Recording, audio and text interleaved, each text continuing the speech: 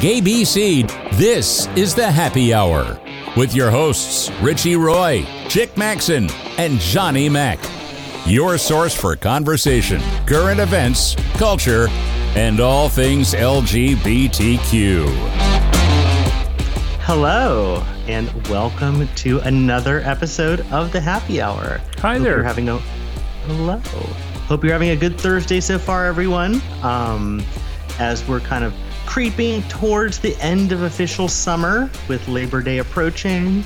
I'm sure many of you have offices that are pretty empty this week. I know mine is. How are you doing, Johnny Mac? I'm good, thank you.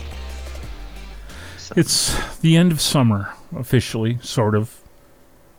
I mean, that's how people like to look at the Labor Day weekend, and I don't know any section of the country that's not looking forward this year to the end of summer. I remember as a kid how we never wanted it to end.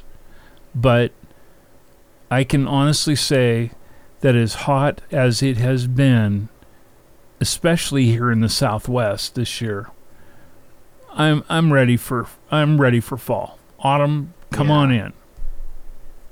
Well, unfortunately, I don't know if it's similar in Palm Springs, but here in New York State, what tends to happen is summer extends, far beyond Labor Day. Then there's a beautiful 2-day period where there's this cold snap, and the air is crackling with that kind of fall feeling, and you're just like, oh, we're here, it's fall. And then you get a torrid heat wave that comes back again to just bedevil you. And then eventually it kind of whimpers into actual fall. Yeah. So you get a little bit of Indian summer there too. Oh, big time. Yeah. Oh, yeah. I will tell you this. It is not unusual for us to still see triple-digit heat into the early part of November. Not as a mainstay, but as something that makes an occasional guest reappearance. Yep. Yeah. Yep. But I'm looking forward to, when we normally are in November, the traditional highs are around 78 degrees, which is beautiful. Oh, yeah. Love that. So we've got a jam-packed show today for you. We've got some various topics, and I'm looking forward to talking about some of these. The first one is pretty interesting, and I think we've talked about this subject before, but we'll talk about it now, because it sort of it's percolated back into the news.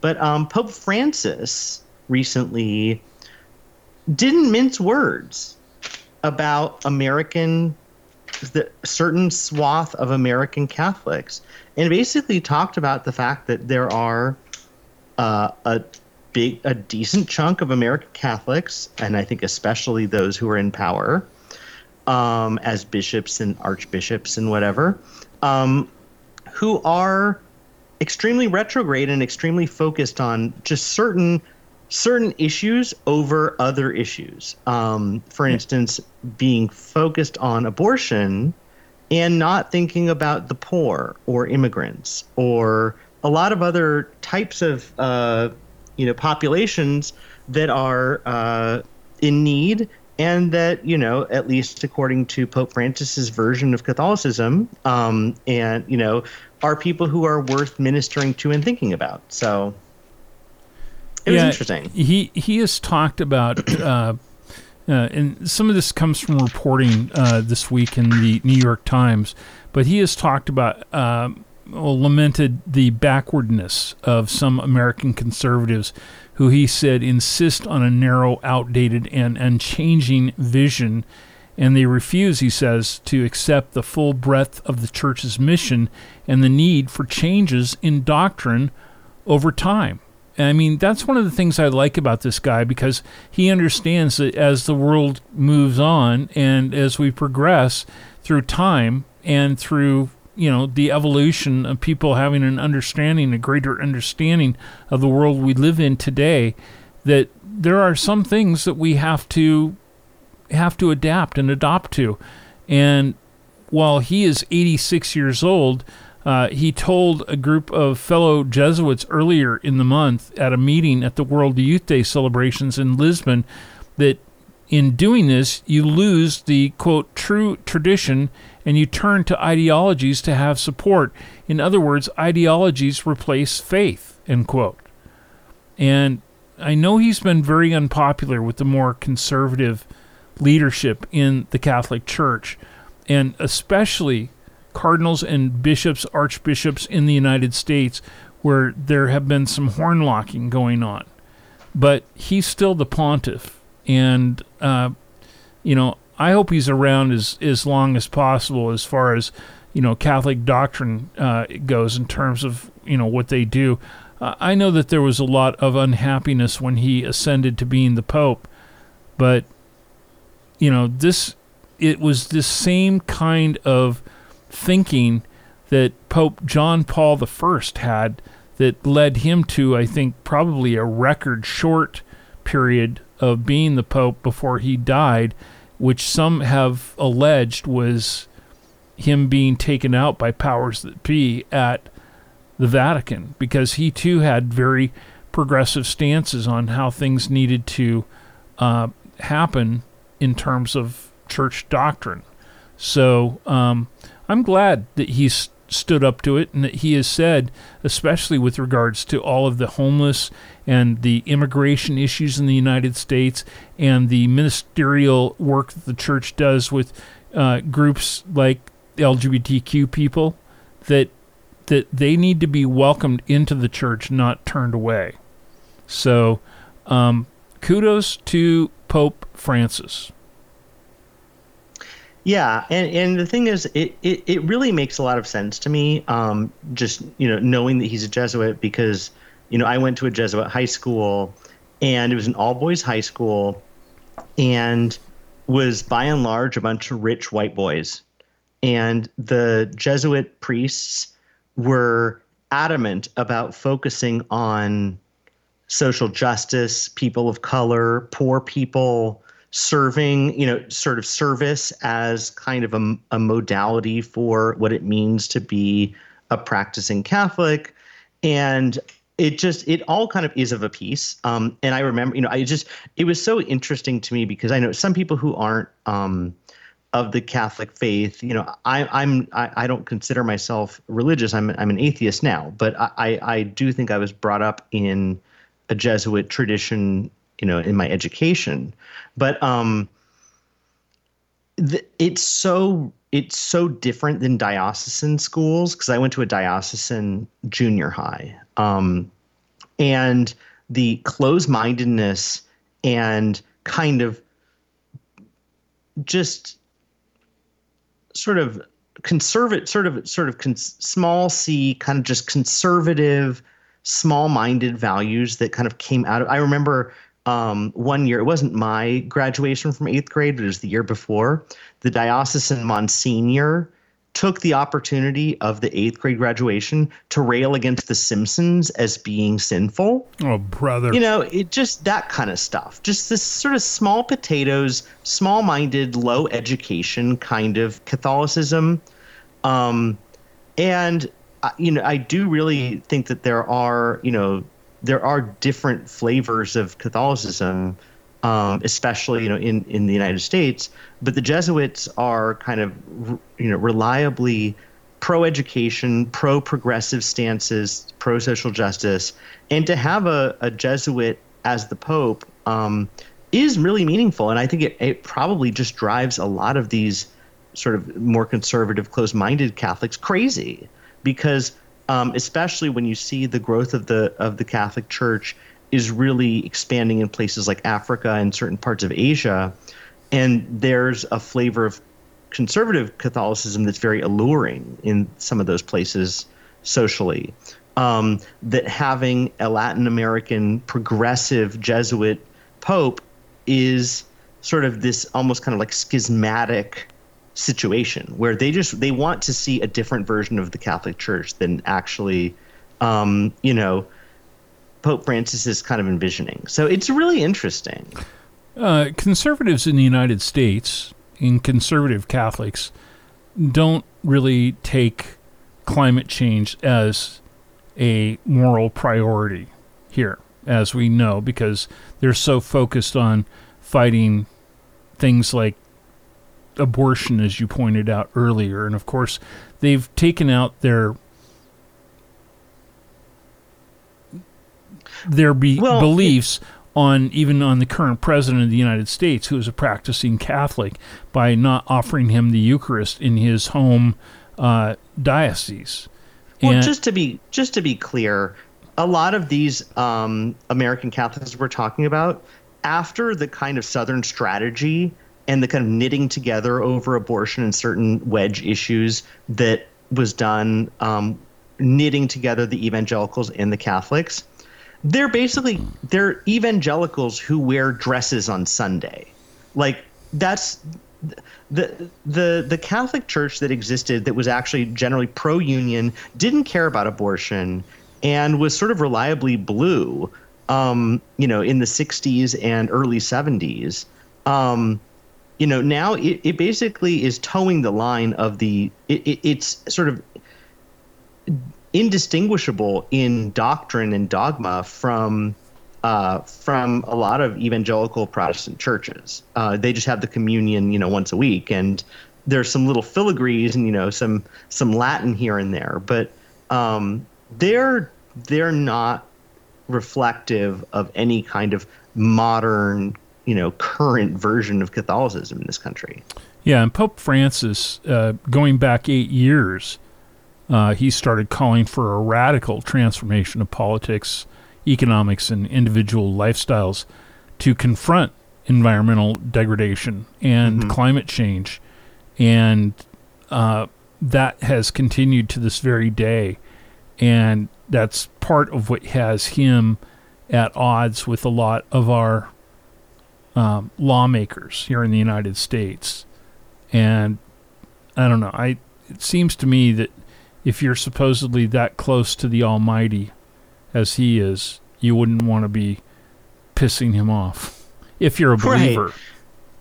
Right. But the thing is, this goes back to kind of what I was saying about the knitting together of the evangelicals and the Catholics here in this country, is because, if you are of a sort of eschatological belief system and a kind of idea of human dominion as being God's will, you don't believe in climate change because it's impossible. Like, God wants what humans want, and it's therefore, not realistic that humans could be causing the destruction of, ostensibly God's creation, the earth. And so they kind of twist themselves in knots to just basically deny reality, because to accept that humans are ruining this planet is a sort of theological conundrum. And so they can't have it, so they just will it out of existence. Yeah. Well, as somebody who grew up in the Catholic Church, I can only say it does my heart better, even though I'm not a practicing Catholic today. It does my heart better to know that there is somebody who leads that institution that has a greater deal of open-mindedness and of concern for the things that really should matter to the living in this world. And that's Pope Francis. So, God bless him. Yeah, I'm not hoping for a conclave and white or black smoke over the Vatican anytime soon. Correct. Yeah. Which, speaking of which, the Catholic Church and gays, is there any institution on this planet that is more filled with drama queens than the Catholic Church? I mean, seriously. I know. It is. I mean, the whole thing with choosing the next pope, and then everyone is like watching the chimney to see if the smoke at the end of the day is white or black, and then they throw some doves out into the sky. I mean, that is peak gay drama. It is. And, I mean, what do you expect though from a bunch of, a fraternity of guys who are dressed up in robes and all sorts of drag all the time? So, well, and that's another really interesting thing, that I think is both kind of was known, but also is a thing to think about when you think about, especially the Catholic Church in this country, is there was a time when if you thought you were maybe not interested, if you were a guy and you weren't interested in women, you went into the priesthood. Like it was a respectable thing to do, that you didn't have to out yourself. Yeah. And so there is a history of gayness in the church that is sort of can't be denied and really shouldn't be denied. I have an element of that in my own family. Yeah. And a very peculiar, interesting photograph that my partner and I found short time after my grandfather, who was in the seminary for 3 years, left the seminary and wouldn't come out of his room when he went home after school that year for a couple of weeks. And there were pictures that we found of him with a particular best friend from the seminary that led us to think that there may have been more than met the eye. That doesn't surprise me. Yeah. And I was definitely recruited pretty heavily for the order in high school, and I think there was a reason why. Yeah. Well, when we return, we're going to turn our attention to the White House. And this is good news. Really, really good news. But of course, there's some people who'd like to throw a brick into things and mess that up. But we're going to talk about why you're going to get very supportive of what we're talking about and make sure that your elected officials know where you stand on this issue. It's all coming up on the GAYBC Happy Hour with Richie Roy. I'm Johnny Mac. This is GAYBC.com.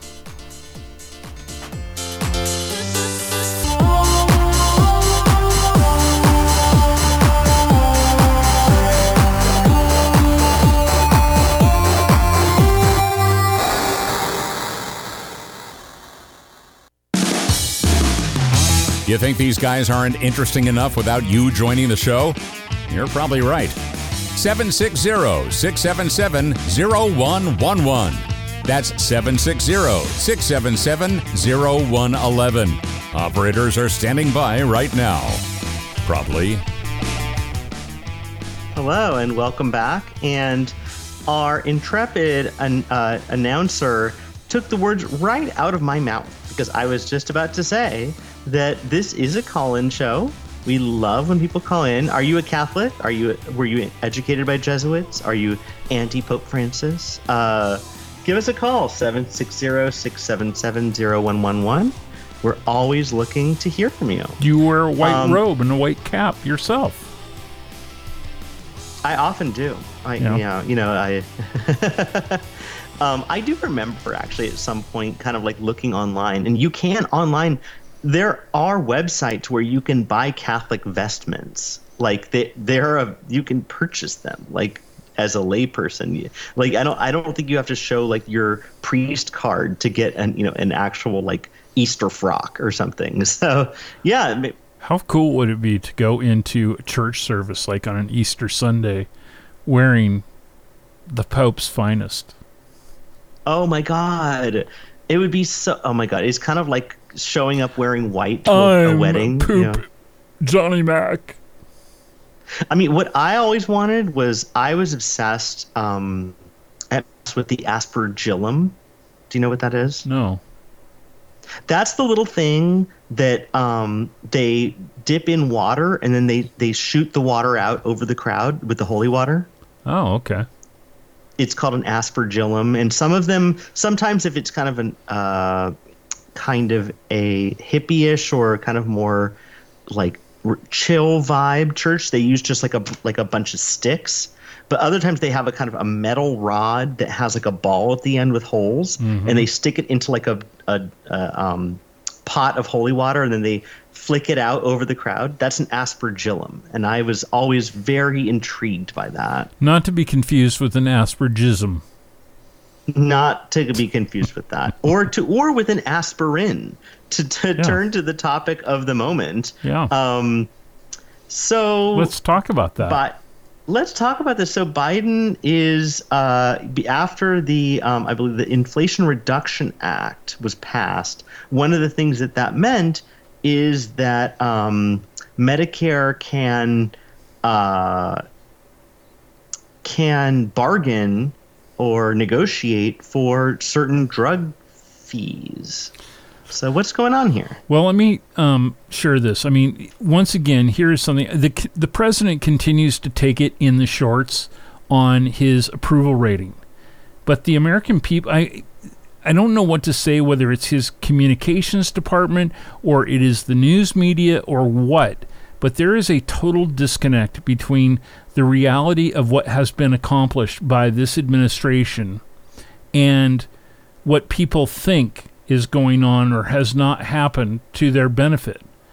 And the president made several assertions when he was running for president that there were things that he intended to accomplish during his first go-round as president. And a lot of those things he has, in fact, delivered on. But you wouldn't know it the way that people have, acted like, oh, nothing's happened, nothing's better for me, when in fact things are better. I mean, the jobless rate is down tremendously. The economy is coming back. The amount of inflation has been cut to a fraction of what it was when things began, which were coming out of a pandemic as he started his administration. But one of the things so many people have heard about was that he was going to cut the prices on drugs for everyday Americans, and especially for people who are seniors and those who are limited income or maybe on Social Security benefits. And so we've all heard about the $35 maximum for people who have diabetes and need to get insulin. But it didn't stop at just insulin. As part of this legislation that Richie was just talking about, there is now going to be 10 other drugs that people who are among our seniors and some of those who are on disability, and as a result, ultimately will help everybody because the U.S. taxpayers pay top dollar for drugs in this country. This is something that has been going on for decades, and it is not a bipartisan issue.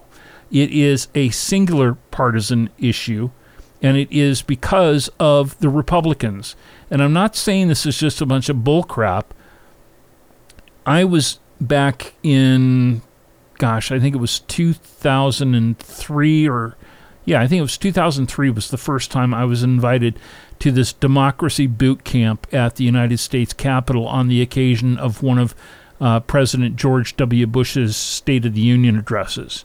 And what happened was members of the Senate on the Democratic caucus side brought us in and brought a group of progressive issue talk show hosts and journalists together to sit down and talk with us in layman's terms about all these various matters. And I remember that one of the things that we did was we had a conversation with the junior senator at the time from the state of Michigan, Debbie Stabenow, and she explained that the government was not allowed to negotiate drug prices the same way that insurance companies do for their members for people who were on Medicare or Medicaid. And that is what has now happened because of Democratic rule. The Republicans did not want us negotiating to bring down those prices that you and I all pay through our taxes. But now there's going to be 10 other drugs that they're going to be dropping the prices on dramatically. It won't happen for 2 more years, unfortunately, but it's a beginning. Eliquis, Xarelto, both blood thinners, Januvia, a diabetes drug, as well as Jardiance and rheumatoid arthritis drugs, which are very expensive, like Enbrel. I know my dad was on that at one point in time. It was thousands of dollars a month for people who did not have insurance coverage. Those are now going to be limited in what they can charge, and we, the people, are not going to be paying through the nose for them anymore. We'll pick it up on the other side of the news, but that to me, Richie, is a huge bonus of having this administration in office.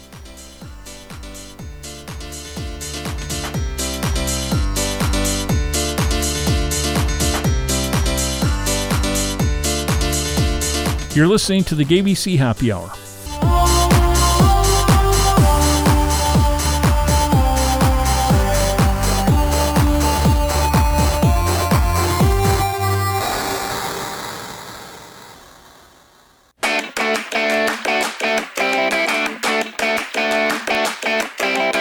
We're live once a week, but the Happy Hour is always available on demand as a podcast wherever you prefer to get them. The hosts will tell you where, if you ask nicely. Hello, and welcome back to the Happy Hour. And we'll get into the next segment when we get into it. But I think that this topic is so important. There are two things that you brought up that I think are really important. Yeah. One is, and I want to table this one a little bit, which is what people expect out of a president, and what gets a president approval ratings is insane, because so much of what people expect a president to do has to do with what the legislature does, and additionally what the courts allow, because so many signal sort of attempts to actually do important things are hamstrung by particularly conservative courts, as the one we have now is. And so, we saw, for instance, the thing with attempts to forgive student loans was sort of marooned on the shoals of the judicial decision by the Supreme Court. They're still kind of trying to work that one out. But setting aside the kind of issue of balance of powers, separation of powers, and what presidents can and can't do and what people expect, the strong presidency, which is actually sort of, I think, a lot of times leaning towards desires for autocracy. But to go back to the actual issue of drug pricing, is this is long overdue, because the thing is, drug pricing in this country, just full stop, is insane. What you have is there has been essentially a cash grab for decades by pharmaceutical companies, and the prices that they charge off the rack prices that are paid by insurance are ludicrous and bear no resemblance to any kind of reality as to what the drug costs. Even R&D costs are totally out the window. They're insane things. And so what happens is insurance companies will pay, I'm on several prescription drugs, and I will, go pick up my Abilify, and it will say, I paid $5, and it says your insurance, saved you $1,000, per month for just a maintenance drug. That's not a particularly special thing. And what happens is that jacks up insurance prices, which insurance premiums are borne by workplaces. And so that kind of affects hiring ability, that affects all kinds of things. And then what they do is, to try to just keep people from rioting, they do these coupons where basically they're provisional coupons that if your insurance doesn't cover a particular drug, then you can get a coupon on GoodRx or something, and it's free. So what is it? Is it worth $1,000 a month, or is it worth $0 a month? Because they're sending both messages at the same time. Well, it's absolutely bonkers. Yeah, as I mentioned in the previous segment, Eliquis is a drug that I take. It's a blood thinner, and I was put on it after I had a couple of strokes when they found out that the reason for that was because I had a condition called atrial flutter. And that is an expensive drug. Now, I pay a copay with my insurance of $25 a month, and that's not excessive. However, when I go on to Medicare, that same drug is going to cost me $560 a month. Mm-hmm. And who is on Medicare? Seniors and people who are on disability. Right. They are the least capable of being able to pay these exorbitant prices. And yet these drugs cost a fraction of that in other nations around the world that they sell them to.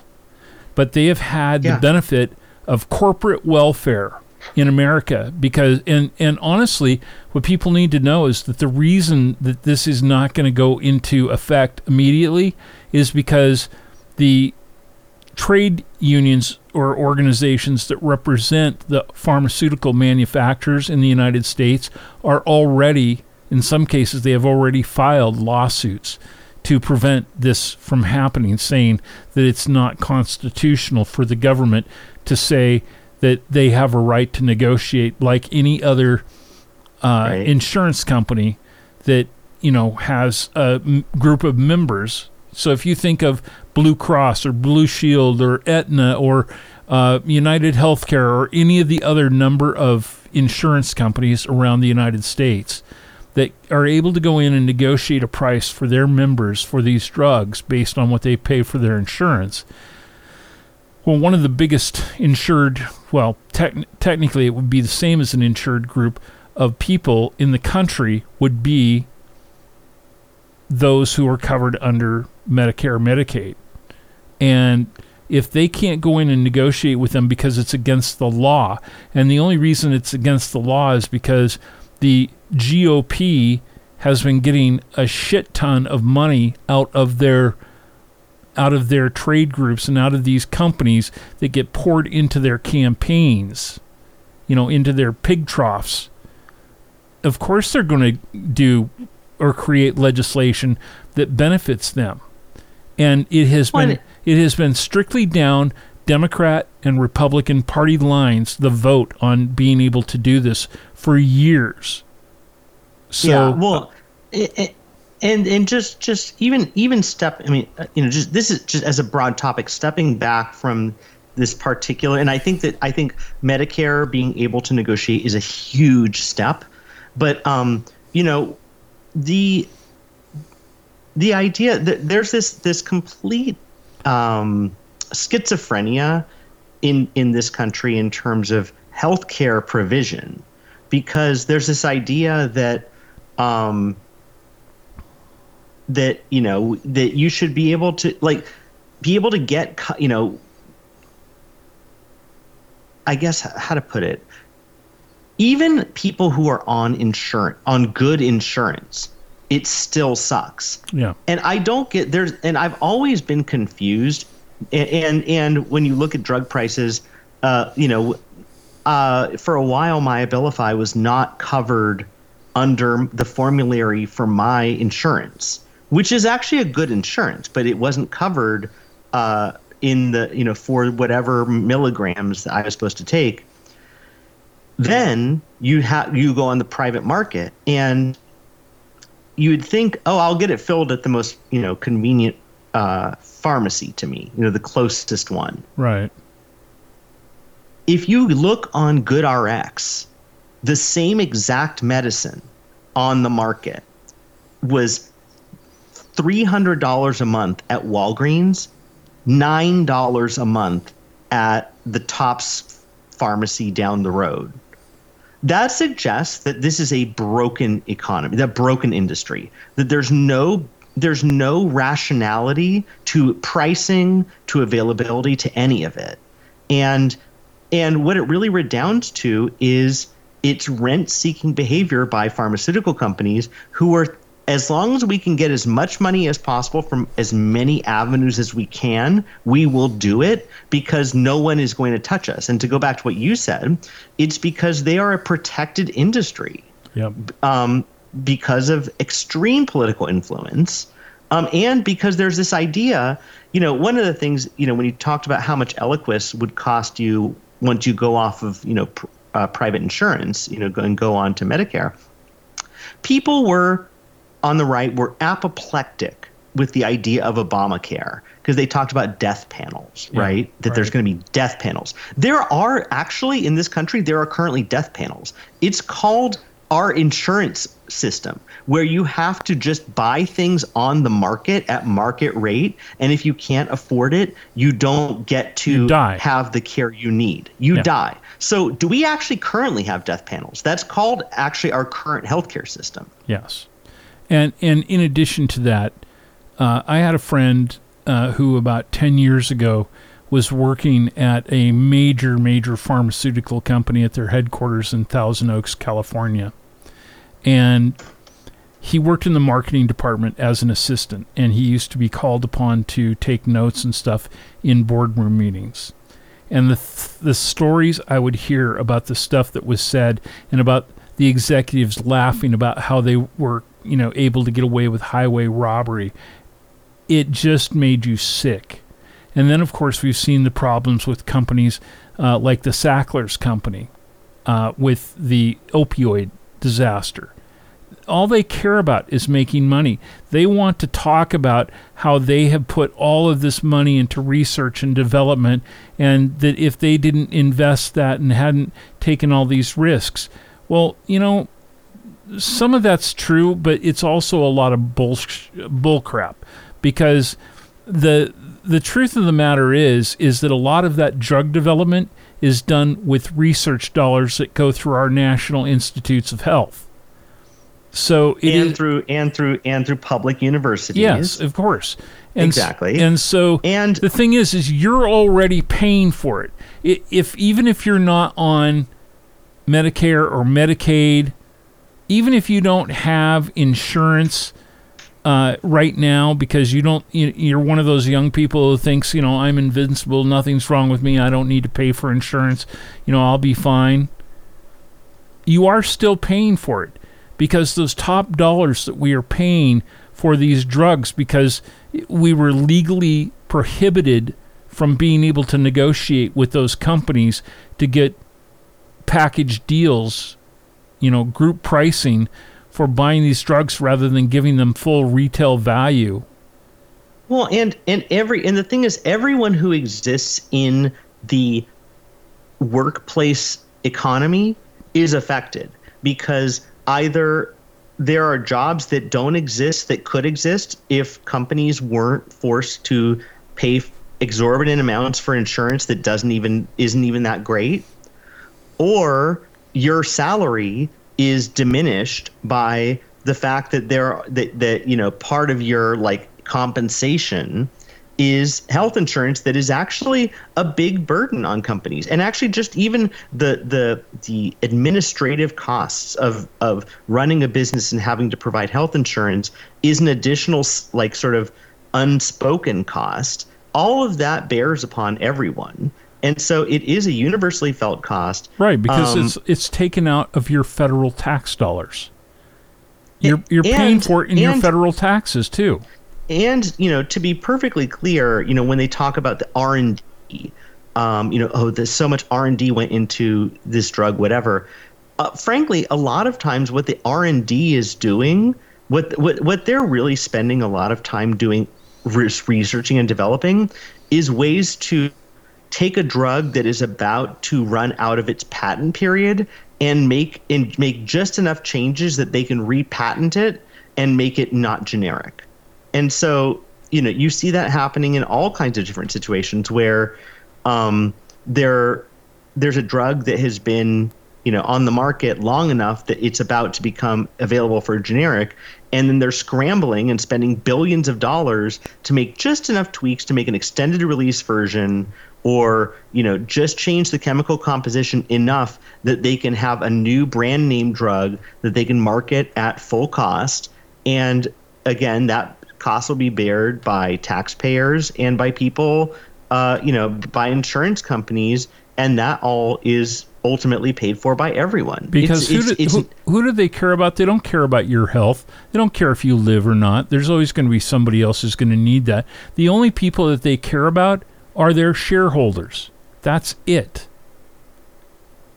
Yeah, I mean, and the thing is where it becomes a crazy, almost like nesting doll inception type of situation is that some of the biggest shareholders of those drug companies are public pensions, CalPERS, these huge public pension companies that are looking for returns on investment. And so you get this round robin where you have, the pension fund that is investing in the exact company that is fleecing another piece of that same government, who's paying the insurance premiums. It's mind-blowing how complicated and how evil that is. How many people are going to be affected by this? Well, let me tell you, nearly 1 in 10 have heart conditions that put them at risk for blood clots. About 28% have diabetes, 27% have coronary heart disease, 15% have heart failure, and about 1 in 4 have a chronic kidney disease. These drugs, they're going to save all of us $98 billion over 10 years. This is because of the Biden administration that these good things are happening. So when you sit around the table with your right-wing family and friends these holidays, be armed with facts. Don't take their BS. Johnny Mac here. I'll be back with Richie Roy, and we'll continue with more of the GAYBC Happy Hour in a moment. He was the heart of your family, and he taught you our history. He helped you fix your first flat. He was the best backyard DJ around, and every time he'd tell a story, he'd own the room. But now more than ever, he may feel alone. Today, older adults and their loved ones are struggling to connect, in a time when connection has never been more important. But there is something we can do. Embrace our older loved ones through StoryCorps Connect. With StoryCorps Connect, you can honor seniors remotely with an interview about their life. Every interview will be archived at the Library of Congress, becoming part of American history, so that years from now, future generations can listen in. All right, Grandpa, what's one piece of advice you have for me? Just 3 words, sweetheart. Live with courage. The man that had the best stories still has plenty of stories to tell. Let's quickly so connect hit virtually and share the conversation the of a other lifetime topics that we lost, and we'll still try and get gay ice cream in this hour, if not next. StoryCorps Connect. A message from AARP, StoryCorps, and the Ad Council.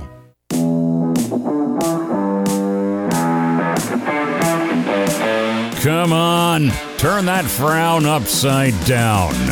It's the Happy Hour on GAYBC. Hello and welcome back. I'm currently I just made a little mistake, and I normally keep the door closed to my office, but we have a co-host. It's one of my cats who is scratching my leg at the moment.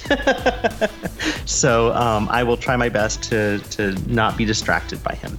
But welcome back, and I think that the subject of actually medical insurance and prescription drugs is something we'll come back to in the future. I think it's important enough that we need to spend more time on it, but we will move on at the moment. There's a bunch of other stuff to talk about. There is. And some of it happened here in California.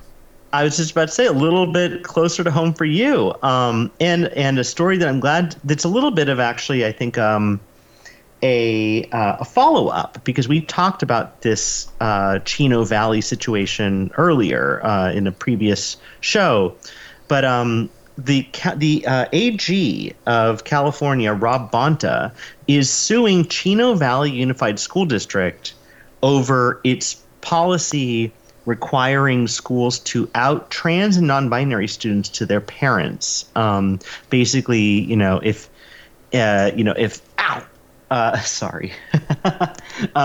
there is, if someone wants to be have a different pronoun or a different name, that they have to alert parents even if the student doesn't want that to be the case. And it goes against, generally California state policies, and is just kind of going rogue. And I love any situation where in California where Gavin Newsom or the AG basically just reminds localities that, look, the law is the law here, and you can think whatever you want to think, but we actually have rules. Yeah. You can't violate the state constitution, no matter how backwards your neighborhood is. Mm-hmm. Yeah. So I'm just so glad to see it. And again, not to wax poetic about the American experiment, but there are times when when I'm reminded that having sort of different levels of government that are sometimes differently aligned is important, because when we have these local school boards and local whatever people that are out of step with sort of what the state's priorities are, that there are layers of government, that there is someone to appeal to. Parents can go to the AG and say, look, my kid's rights are not being upheld here. Yeah. And there are sort of I guess like escape valves or whatever, when if it was all local, because again, big, sort of hardcore conservative folks think that everything should be devolved to the most local thing possible. Yeah, Chino Valley Unified School Board President Sonia Shaw, she called Mr. Bonta's lawsuit a quote-unquote aggressive form of government overreach against a common sense policy that was meant to prevent quote-unquote perversion from being pushed upon school children. Well, that's your opinion, but the state constitution is what it is. So good luck, honey. And just to like the stupidity of that statement, because let's just take those words, perversion being pushed on students. These are students who are asking themselves for something. Yeah. It's a student who's saying, hey, call me Rain from now on. That's the name I'd like to be called by. There's no pushing of an agenda. That's literally just a student asking for a preference or asking for a provision. Like, it just like that is the stupidest thing I've heard. The idea that a student asking to use the bathroom of their choice, or asking to be used, or asking for their own pronouns or a different name to be used, is somehow a quote outside agenda pushed down children's throats. That is like the most if any agenda is being pushed down a throat, it's the idea that you can't actually advocate for who you are. You know what I'd like to do right now? I'd like to ram a Swami. Oh God. So yeah, this is another subject, another thing that came up. I was the one that put this in the show notes this week. I was actually a little bit hesitant because every 4 years there's a bunch of fucking yahoos who just come out of the woodwork, and we're expected to take them seriously for some certain period of months. And Ramaswamy is one of them. I'm sorry, I don't take this person seriously. But this person, like a Ron DeSantis, like a Nikki Haley, is aiming, is tilting for the Republican nomination for president. Vivek, is that even a guy's name? I mean, for all I know, he could be transgender. Maybe you should start floating that one. Yeah. But yeah, so Vivek Ramaswamy sounds close to Vivian.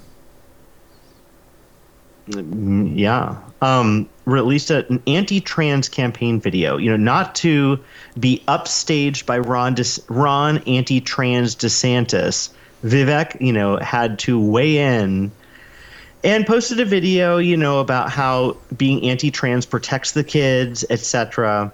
And one of the most virulent, horrible right-wing hate mongers, Matt Walsh, reposted that and shared it with a caption saying, ban them before age 18 and then ban them after age 18. I'm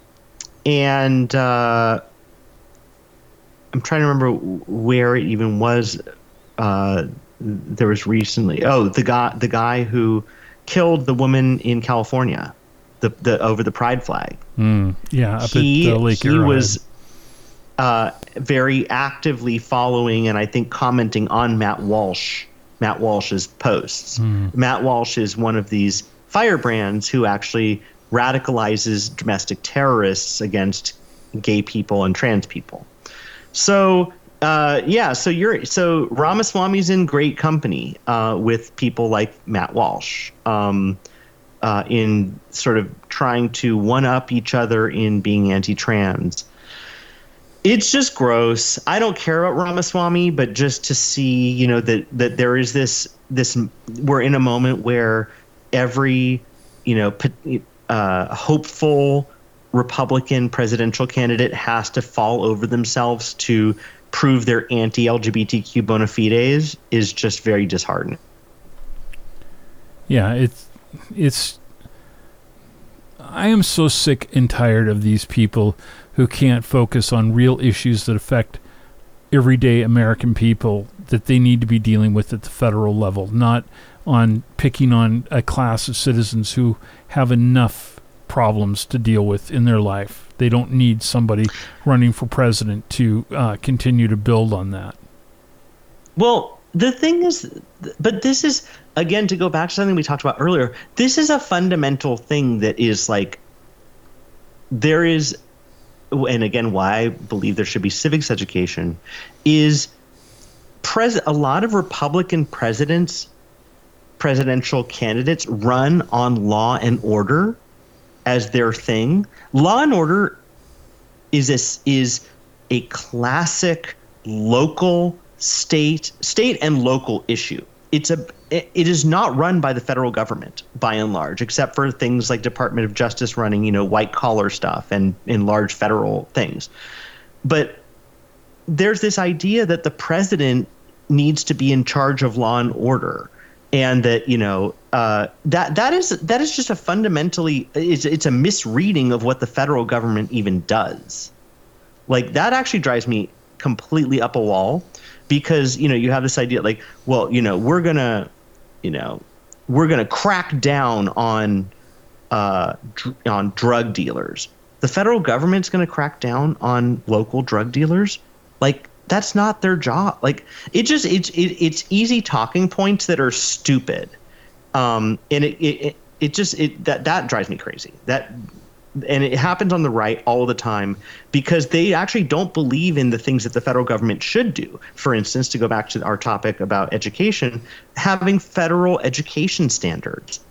It is a storied tradition that Republicans want to defund the Department of Education, because they don't believe that there should be broad standards for what children should learn, or any oversight over, places like Chino Valley, saying that kids, can't use the bathroom of their choice.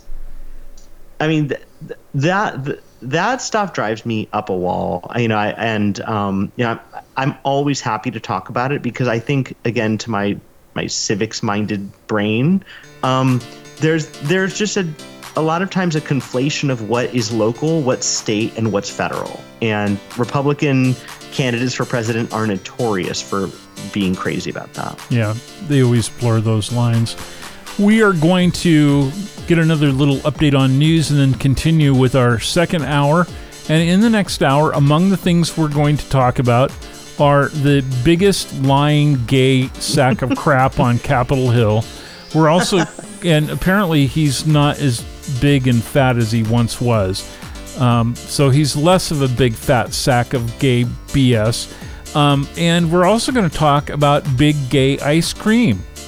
So stay with us. There's a lot more to come, and we appreciate you being with us. You can call in and join the conversation tonight at 760-677-0111, With Richie Roy, I'm Johnny Mac.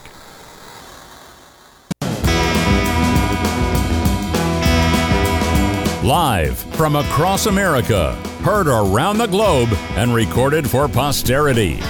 It's the GAYBC Happy Hour with Richie Roy, Chick Maxon, and Johnny Mac. Okay, Queens, set down the booze and pull yourselves up to the mic again. Welcome back to the Happy Hour. You know, I have to ask, who names these tropical storms and hurricanes? Because Idalia, I've not heard that name before.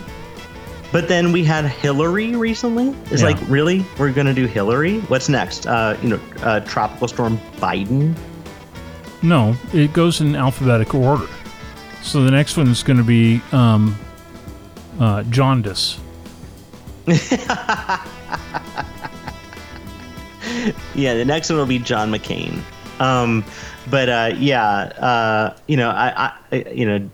Thoughts are definitely out there. You know, we're sending thoughts for everyone who's dealing with these storms, and we'll, in a little bit later in the hour, we'll talk about kind of dealing with this reality about climate change and what it means to have storms and wildfires and droughts and all this stuff kind of constantly. Oh, by climate change, I thought you were referring to the climate of having somewhat respectable members yesteryear, but now just having outright lunatics in the halls of Congress.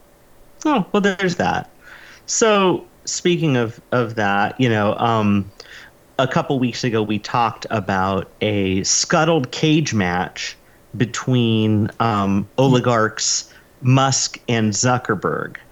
But we have a new cage match in town after losing nearly 100 pounds on Ozempic. So he claims.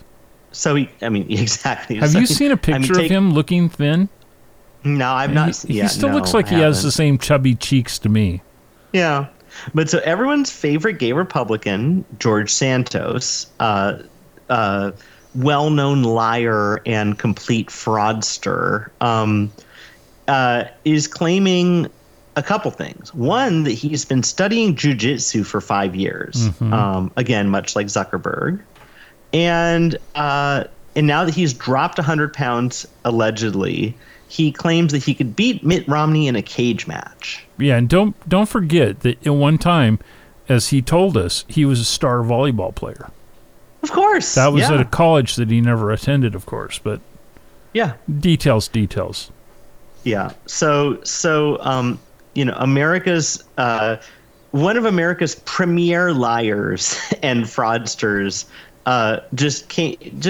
whenever you want to think that it's going to be a normal week, then you get a news story like George Santos dropping 100 pounds on Ozempic and saying he could beat Mitt Romney in a cage match because he's a jiu-jitsu master. It's just like this world that we live in right now is like sometimes it tries my patience so hard. Now, to put it in perspective, we do have to say that the report we are taking this information from is one where an insider, whoever that might be, told Page 6, which of course is part of the New York Post, which is of course a Rupert Murdoch BS publication, quote, George, referring to George Santos, George said, "I've lost 92 pounds on Ozempic over the last 8 months."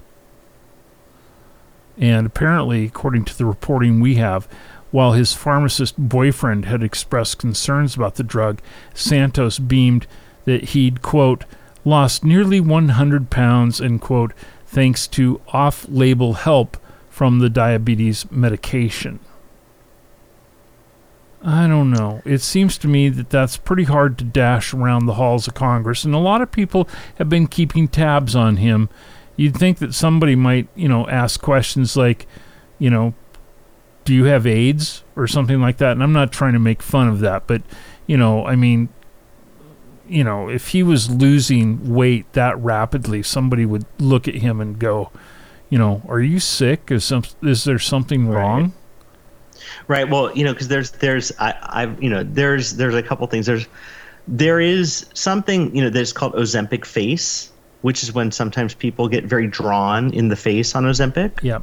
And there is a corollary, which I've read about, which is Ozempic butt, which is sometimes you lose your butt. That's what I have. And I only took it for a week and a half about a year ago until it just about killed me.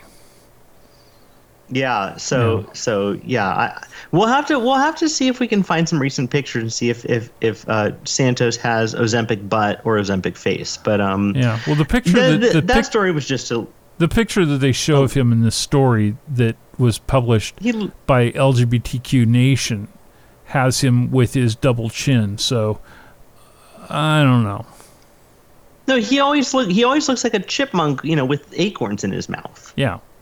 But so in other gay Republican news, because that story is silly. Right. This is another funny story because it's just like talk about clutching pearls. So famous gay Republican Richard Grinnell, who was the U.S. ambassador to Germany under the prior president, who we don't need to name, he called out the Republican Party for scheduling its 2028 convention in Houston, Texas. The reason for his alarm was because that state's Republican Party bans log cabin Republicans from attending the convention. So I don't feel super bad for anyone in this situation. Yeah. And of course, they've also enacted a fair amount of anti-trans legislation in the Lone Star State. Oh, absolutely. Yeah. But that wasn't his concern. He could not care less about that. It was because his beloved log cabiners, couldn't put up a little stand at the convention. He can't have his booth there at the convention. Exactly. And, we should go to the convention that year. We should go, and we should just do nothing but ask everybody, where's the log cabin? Can you point me to the log cabin booth? Yeah. The thing is there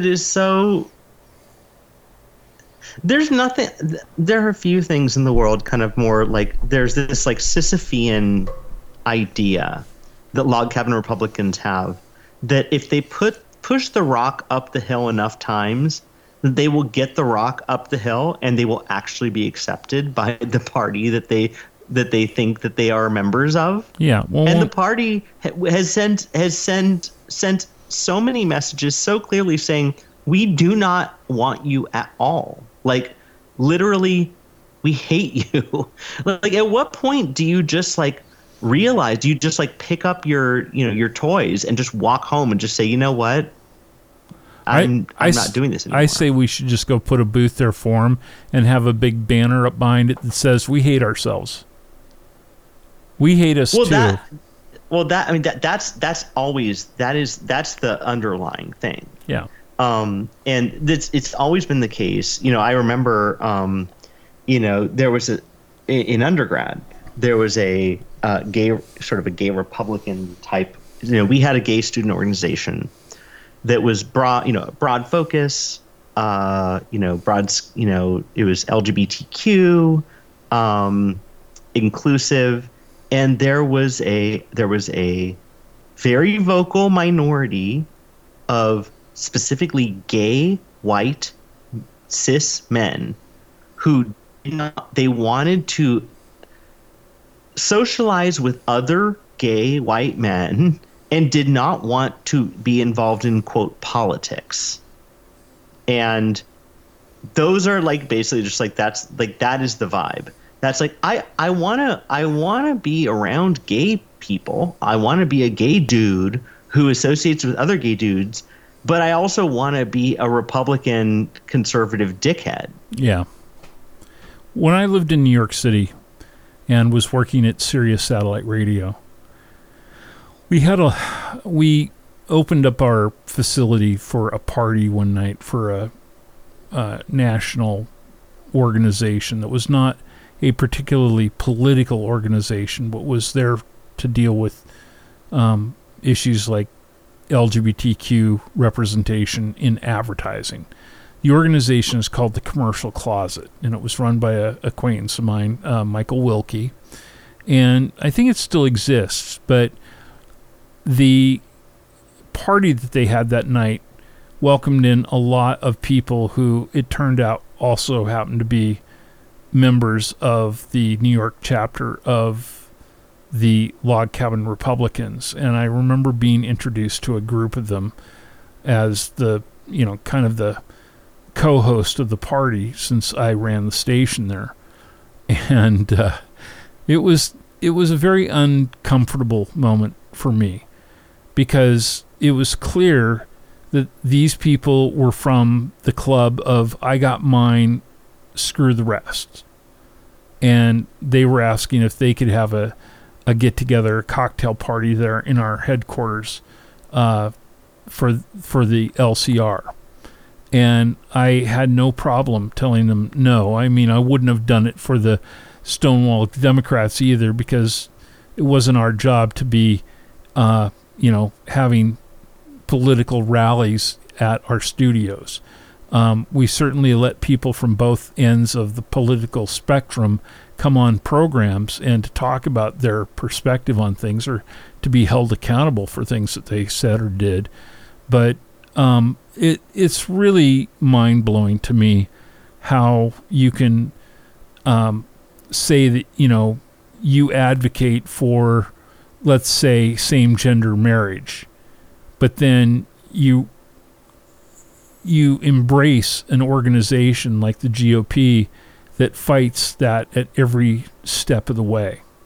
It completely flies in the face of any sort of common sense.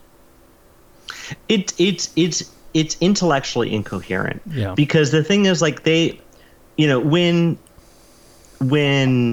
actual gay advocates were stridently advocating for gay marriage, they were advocating for, meek domestic partnership. They're always 10 steps behind, and really all they want is to fucking hang out together and like find dudes to have sex with. It's like there's no agenda of acceptance. Like, they're not seeking like broad political acceptance or anything. Like, Log Cabin Republicans, I don't know why they exist. What are they trying to advocate? They're not advocating for their own interests even.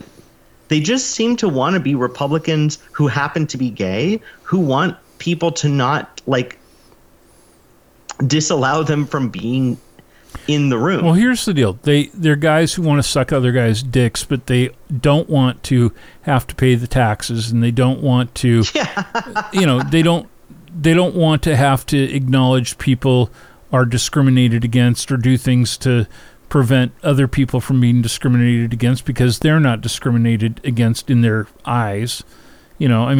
Look, I have friends even today who are gay and conservative, and in some cases I love them, but at the same time I don't understand those things. Like, I have one or two friends in particular who like don't understand the whole diversity, equity issues and inclusion, all of that. And inclusion.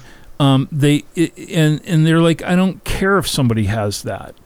And and you can't make somebody want to have those kinds of things in their life that they feel don't affect them. I feel it does affect them, but it's this goes to what we've talked about before, which is actually one of my most to me, it is a kind of a touchstone, which is empathy. Yeah. Because these are the same people that, for instance, rail against, the ADA. Businesses are forced to comply with ADA requirements, and it's hurtful to businesses that they have to provide all these things, blah, blah, blah. As soon as they, get in a skiing accident and have to be in a wheelchair for a month, they are complaining because the curb cuts aren't correct, because they can't get to their Starbucks whatever. And suddenly it matters to them, and they're strident advocates. Mm-hmm. Or they get old and, they're like, oh, well, I wish, I can't go to my favorite seafood, restaurant because they don't have a ramp. I mean, these are the same people that when they're 20 and 30, years old and able-bodied white gay men are just like, fuck everyone else. Like, let's keep taxes low. Let's keep regulation low. And all I want to do is get on my Grindr grid and hook up with people. And so for me, it's really about this, again, empathy is, when someone breaks their leg and suddenly realizes that accessibility matters and they become kind of converted. Yeah. I'm like, well, you're a little late to the party. I'm actually not proud of you. Good. I'm glad that you're interested now, but you should have been interested before, because there are people who are not, who are, not able-bodied or whatever, who have been dealing with this, and you didn't care about it before it affected you directly. Yeah. Anyway, we have another funny little story, and I actually. So Johnny was the one that brought this to my attention, and I was actually very intrigued because this was a big mystery to me. So there was this company in New York City, the Big Gay Ice Cream Store. And we're going to have to get to it in just a couple of moments because we're about to take a little break. But yeah, it's worth you hanging out for, because you can't believe what's been sprinkled on this soft serve. It's not so soft serve anymore. It's kind of a sad story, really. It is. So hope you'll hang out for that. We're also going to be talking about what's going on in Brazil, because their Supreme Federal Court has ruled that homophobia is now punishable by prison. Stay with us on the GAYBC Happy Hour and give us a call. Join the conversation. Be heard. Speak up. Quit being a pussy. 760-677-0111. 760-677-0111. And these shows, of course, every week, about a half an hour after the live broadcast, are up as a podcast and available from GAYBC.com and from your favorite podcast portals.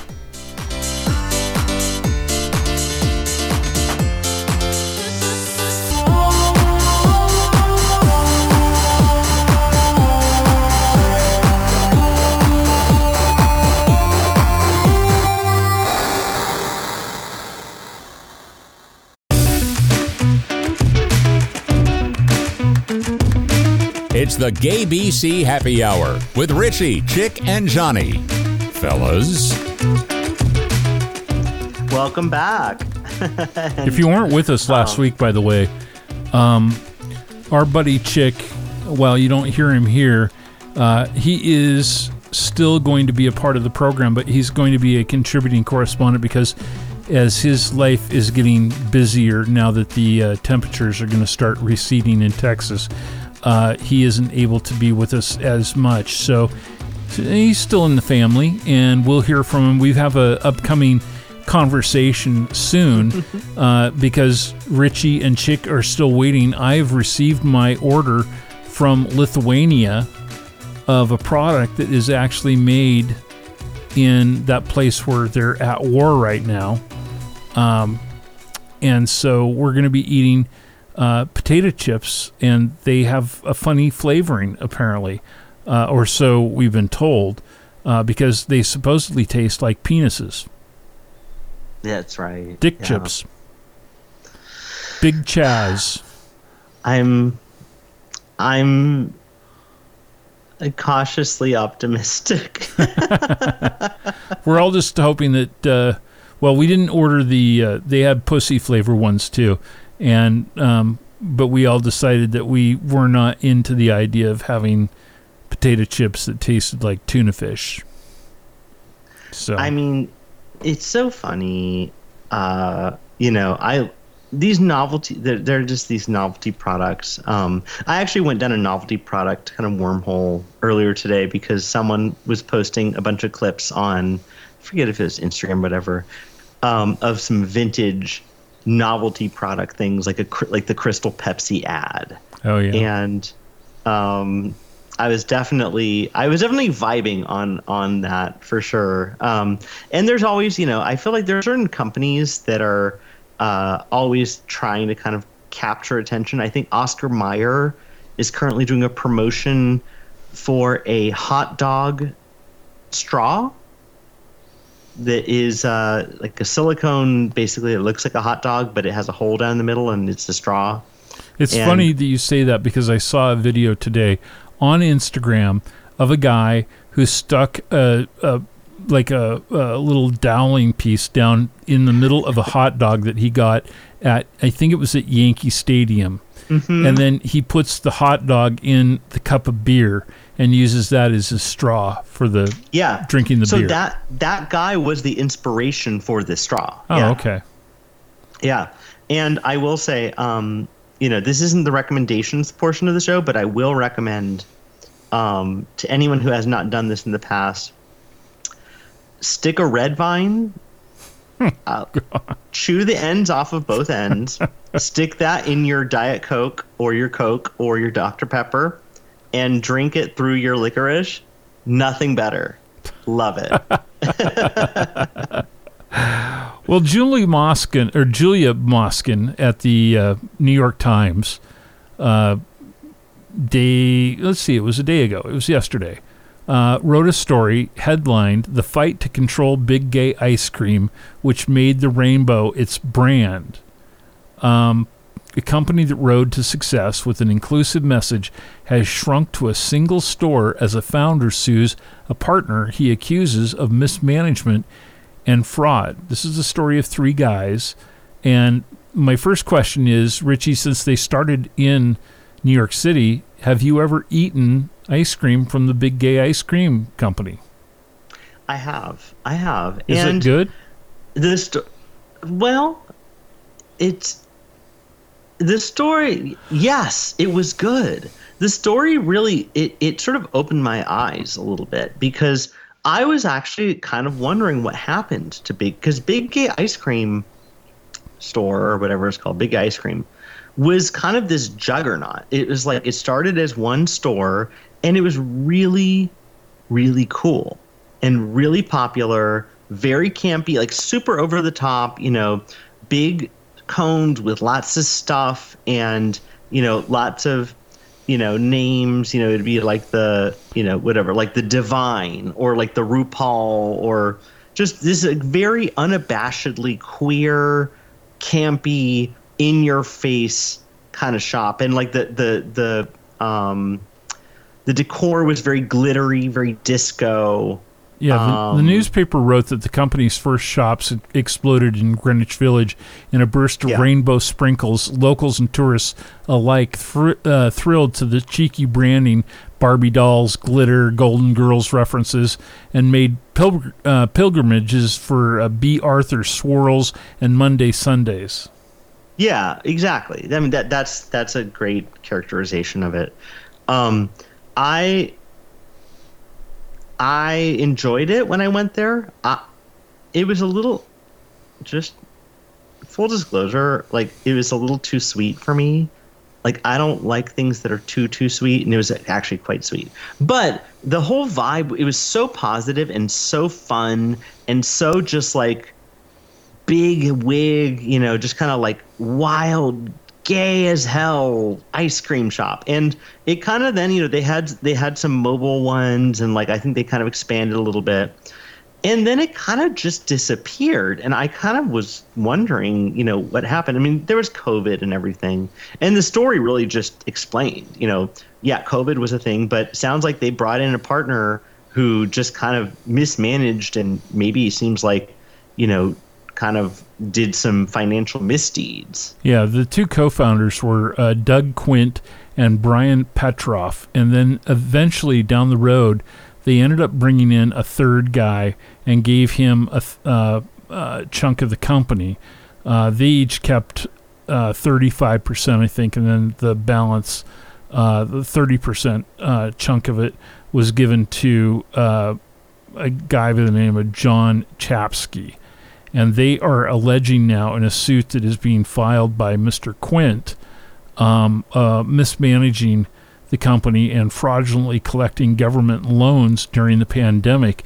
And they left some pretty big bills. Like, I think I read that there was a $400 or $400,000 past due on the rent for one of the locations in Greenwich Village. And they had another store, I think, that was down in Philadelphia. They'd also managed to put together a deal for a cold packer and sold ice cream through grocery stores all around the country. That it had actually made it that big. And in fact, one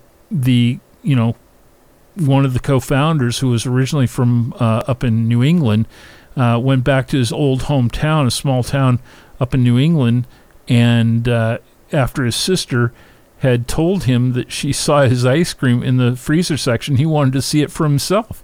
And it's kind of a cool, rags to riches story, but then to have it all explode like this because you put your trust in somebody and then they screw you out of the whole thing, and you're, stuck with the damage. And I think the story said that he works at the CVS in his hometown.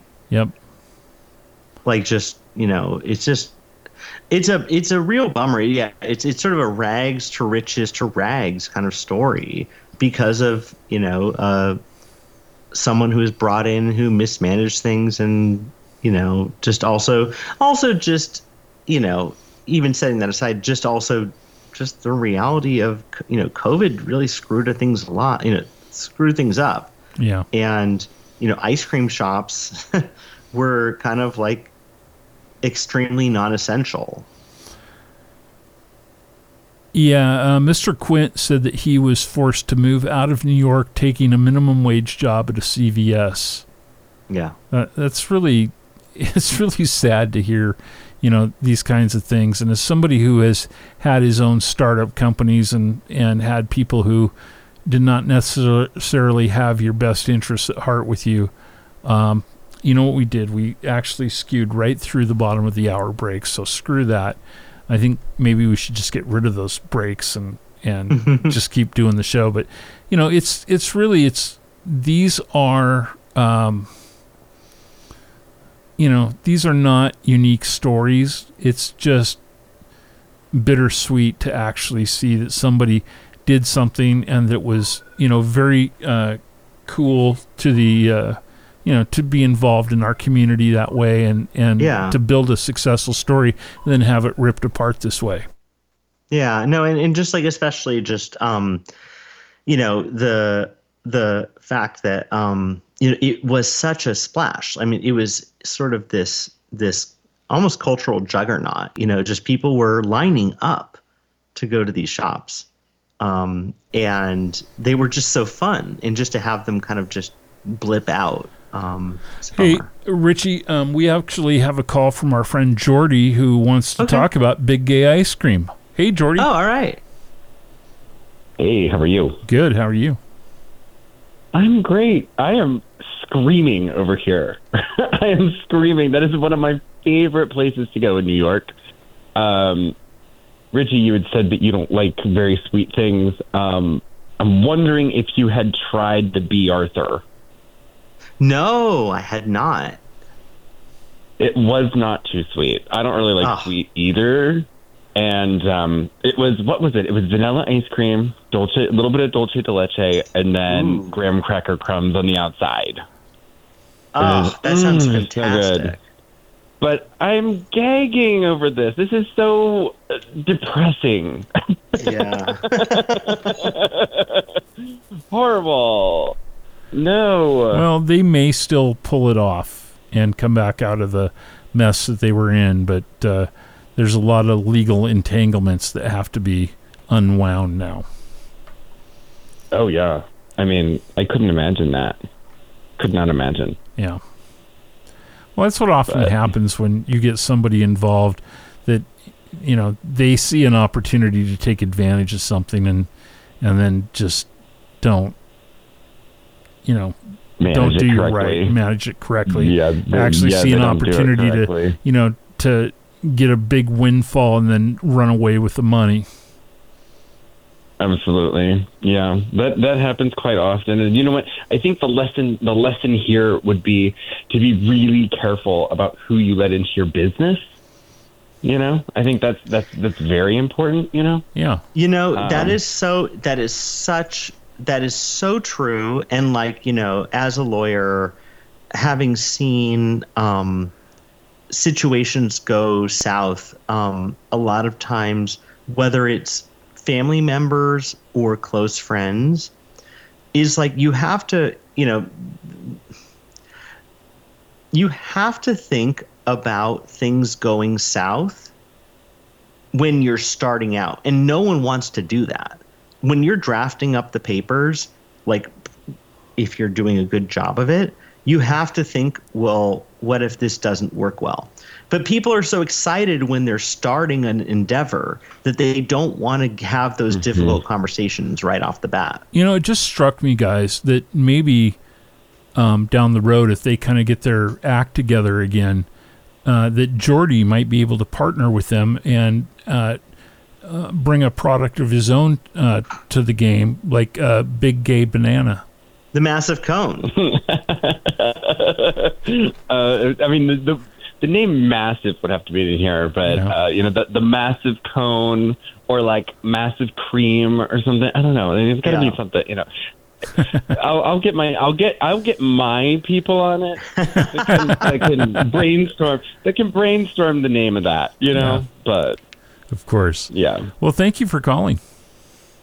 Absolutely. Thanks for having me. Always a pleasure to have you join us.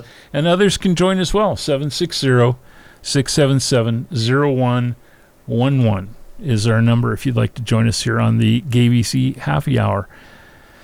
Well, there's some other news that is deserving of our talking about that is not bad news. It's actually good news, and it comes from a place that we don't always hear a lot of good news where it relates to LGBTQ issues, and that is the nation of Brazil. But their federal court has ruled, as I mentioned a little while ago, that homophobia is now punishable with up to 5 years in prison. What's the story on this, Richie?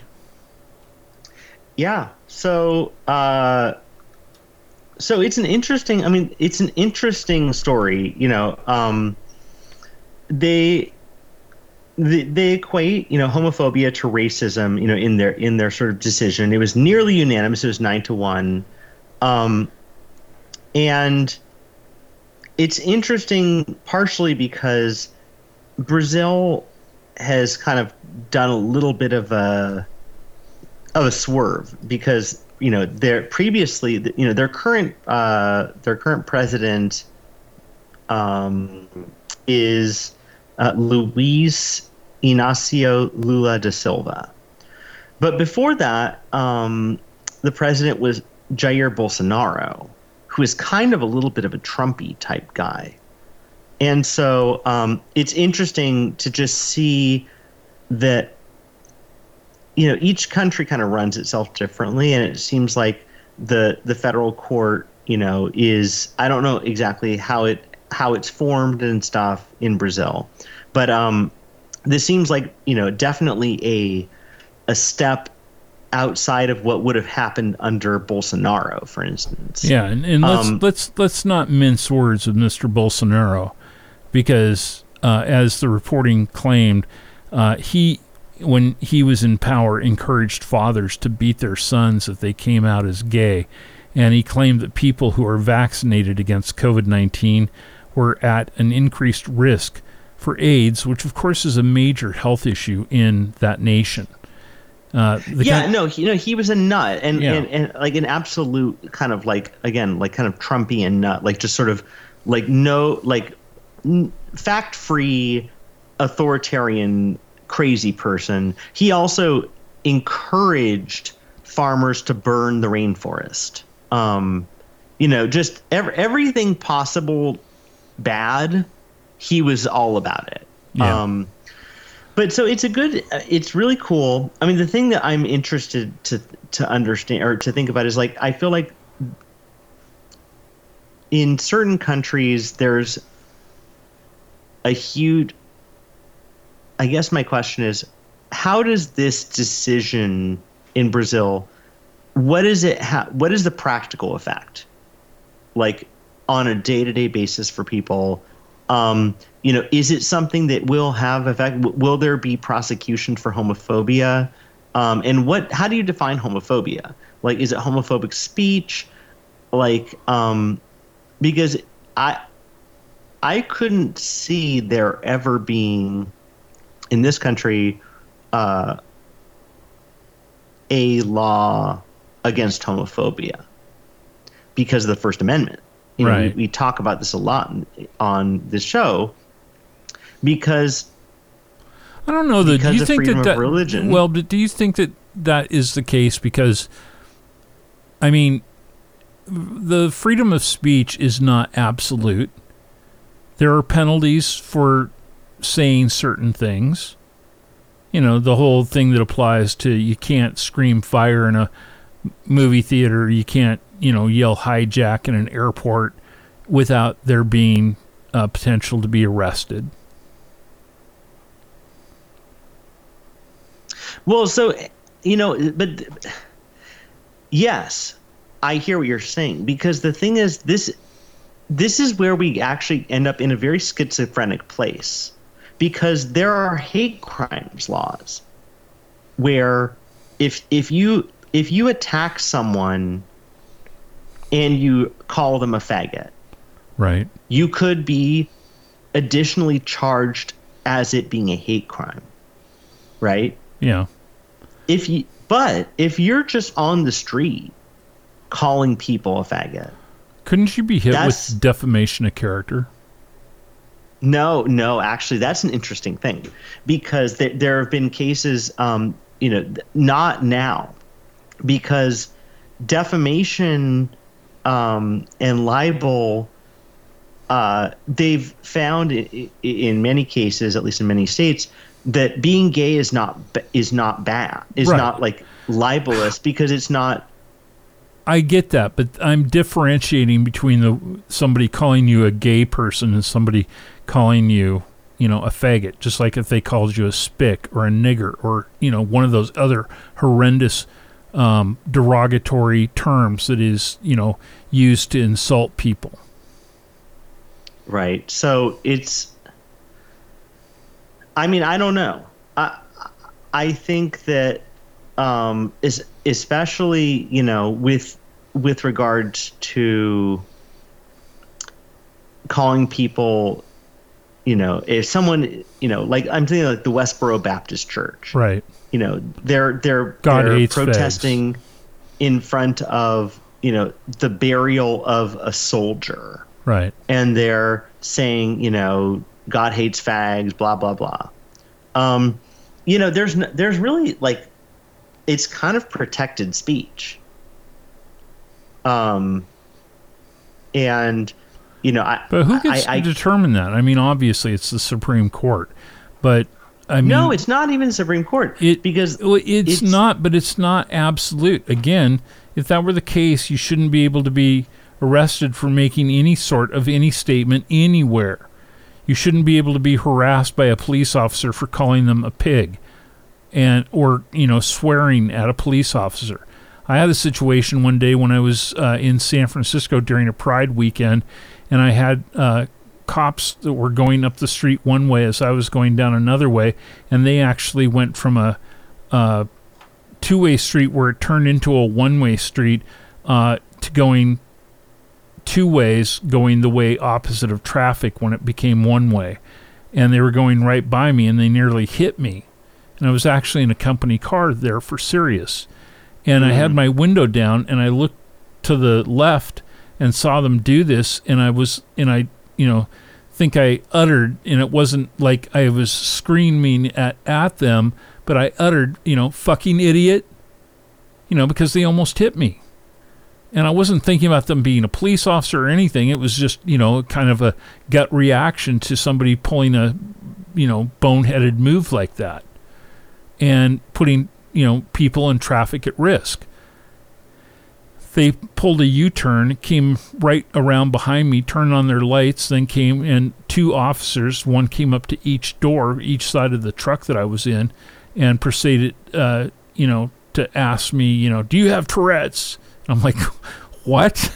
And then I realized why they were asking that. And, and I was like, no, I don't have Tourette's. I said, do you have a license to drive illegally on that street? And, and they told me, you swore at us and, give me your license and registration. I'm like, for what? And, it was a time wasting event, but once again, it was law enforcement trying to, exercise their power to do something when I have the freedom of speech to speak my mind. Well, so that is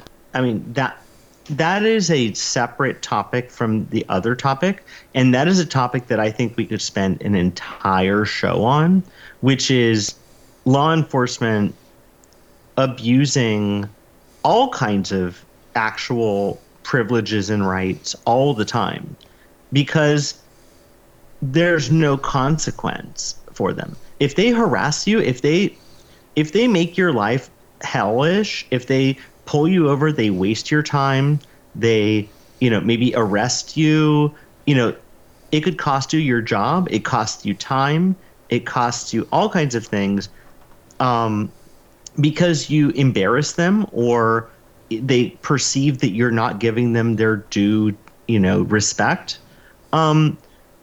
There's not that much consequence for them. Most people aren't going to go to the wall to sue them for, false imprisonment or whatever. They rely on the fact that people are deferential to them. And that's a big, again, to go back to my civics class that I want it to be mandatory, part of that is what police are and aren't entitled to. And a lot of people are basically told by their parents, the police are good, give them, obey them, give them what they want, give them a wide berth, and don't disparage them. Because again, post 9/11, anyone who's involved in the armed forces or law enforcement are, quote, heroes. And you cannot you can't say boo about them because they're heroes and everything they do is heroic. And that's and they kind of live on that, local law enforcement, if you listen to the radio, they're treated with the respect and deference of, Marine, shock forces. It's crazy. Yeah. Stay with us. We've still got a few minutes to go in this edition of the GAYBC Happy Hour. Richie Roy, Johnny Mac with you. 760-677-0111 if you want to join our conversation. And when we continue, we're going to talk a little bit about our recommendations and demerits in the GAYBC Happy Hour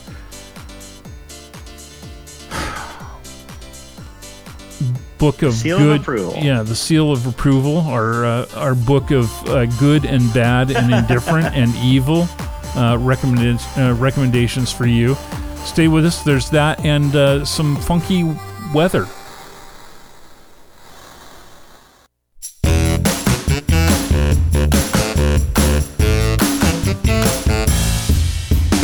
We're live once a week, but the Happy Hour is always available on demand as a podcast wherever you prefer to get them. The hosts will tell you where, if you ask nicely. The Labor Day holiday is upon us. Anything special planned this weekend, Richie? Anything special? I'm going back to the tire shop because I spent an inordinate amount of money to get the sensors fixed on my tires, and then 2 days later I got the little light on my dash again. So I'm dealing with that. And other than that, just staying close to home. I'm starting to feel like a hippie again. I'm going to get my hair cut tomorrow. Nice. And then Saturday, I'm going to go and spend an hour and a half with Barbara Lee, who is running for Senate here in California. She's going to be at my local library. I'm going to go see what she's got to say, even though I still plan on voting for Adam Schiff this year when we get our very, very, very, very, very, very, very senior senator out of the United States Capitol.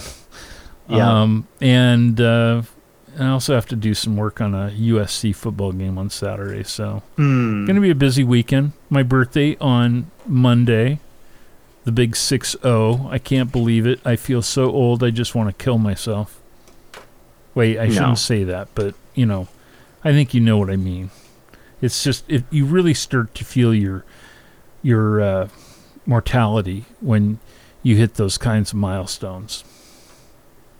Well, my dad just turned 80, and he is as spry as ever. So yeah, but I don't want to own any tractors. Okay, well, that's fine. I was going to say, we're going into recommendations and demerits.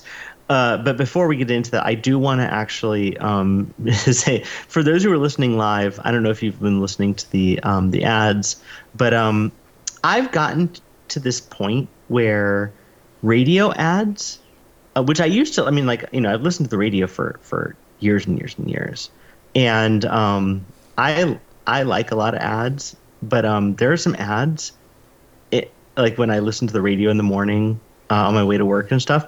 I've actually written to the radio station and complained about how stupid and annoying the ads are. Because I don't know who is in charge of radio advertisement these days, but they are always so irritating. Sometimes I think that the ad agencies want them to be irritating because they know that it's like some that have these really horrible jingles, and you can't get them out of your head, and that's part of the psychology of the agency or, the client. But you're right, and the ones that drive me crazy the most, and I hear them a lot because I listen to a lot of spoken word content on satellite radio when I'm out in the car, and it's these ads that have all these AI voices. The voiceovers are done by these AI robots, and they try and make it sound like they're not AI, like, they really have human speaking characteristics, but they don't. And that makes it even more annoying to me. So anytime I hear an ad or I see some sort of a video on social media that is narrated by a AI voiceover, I will sometimes write to them and say, I specifically will not buy your product or whatever because you use a fake computerized voice to try and sell me on it. Not even a real human being. Right. Yeah. Some ads like, what? I was just going to say, I kind of feel that fits in with the way things are going with this writers and actors strike in Hollywood, because... So there was such an interesting... this is on this topic. I loved this decision. This came down, I think it was this week, that a judge ruled that AI content is not copyrightable. Interesting. And the ruling was basically that that copyright, the essence of a copyright is human creativity. And someone tried to copyright an image that they put a prompt into an AI program, and it created a picture, and they were trying to copyright the picture. And the decision was that was not reflective of human creativity, which is sort of a bedrock of copyright. Yeah. So I think that actually is going to be a really interesting kind of, this is like a first salvo in a discussion in a sort of legal sort of theoretical dispute that's going to be really, really interesting, and will have real life implications because, as you said, companies like Netflix and, the studios and stuff are, even while they're having these strikes with the writers, are listing very, very, very well compensated job openings for AI practitioners. Yeah. $900,000 a year type of jobs for people who can do AI. And what they're really trying to do is find a way to cut out the middleman and can we just create content out of whole cloth via AI? And one thing but again, what's interesting is like, if that's ultimately not copyrightable, it's something that's copyable. And so and that could have a really huge implication economically, because what they create based on AI might not be something that they could prevent from being streamed, by pirators. Yeah. So it's really an interesting moment. I saw a really interesting clip today, actually. I think it was from yesterday, in a conversation that the Hollywood Reporter had with Bryan Cranston at a picketing site in Hollywood yesterday. And, Cranston was talking about this thing that, how can you, I think it was right along that line about how can you copyright something that is curated by a computer, not by a human being. So he said human being is going to be written into virtually every contract going forward, or they're not going to sign. Right, because the thing is, like, what they can do, and there was a very interesting, I think it was Planet Money, either Planet Money or Marketplace or something on NPR, did a segment where they basically, I think it was Planet Money, they contracted with a company that does bespoke AI bots, and they took one of, I think it was Robert Krulwich, one of their kind of like long time hosts, and basically said, here's all the tapes, create a bot or create an AI. And they created a whole episode of the show that was written by AI and voiced by AI using an AI version of his voice. And it was eerily good. And so what the actors are worried about is things like, if they have, enough footage of an actor saying enough words, right, and with enough poses, so that they can emulate it. They can just create whole stuff, yeah, without the actor being involved at all. Right. And that's not in the realm of impossibility now. It's actually completely in the realm of possibility and is happening. No, I know people in radio who are using tools where they can then go in and they can edit stuff that they've done, and maybe they have a lot of ands and ums and things like that, or they said the wrong words at the wrong place, and they can go in and they can type it, and because it's already done the print of the voice with enough audio that's been stored in the system with that person's voice, that they can actually go in and make corrections by simply typing the corrections, and the edited audio comes out in their voice saying the corrected thing. And while that seems like a great tool for people to be able to use to help clean up their own stuff, I don't think anybody else should be able to use their voice in that way. Right. Well, one thing I know is that if you ever hear an episode of the Happy Hour and I'm not constantly saying and just be mindful, because Johnny Mac may have replaced me with a bot, because that's the tell. That's the tell that you're hearing my true self, is that I'm constantly saying and So believe me, just keep that in mind. If you're going to hear it, the only thing I'm going to spend time on is going to be replacing me. to be maybe a little more perfect and a little less losing my mind like I did in the last segment looking for a sentence, and all of a sudden I'm having a Mitch McConnell moment. That, my friends, is going to do it not only for tonight, but for the next couple of weeks, because next Thursday on the 7th of September, we're not going to have a live show.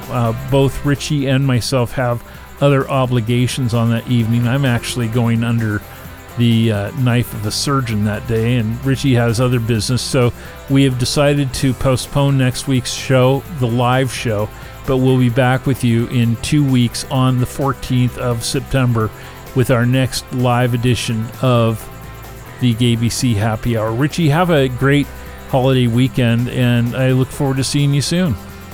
Absolutely. Happy birthday. Thank you.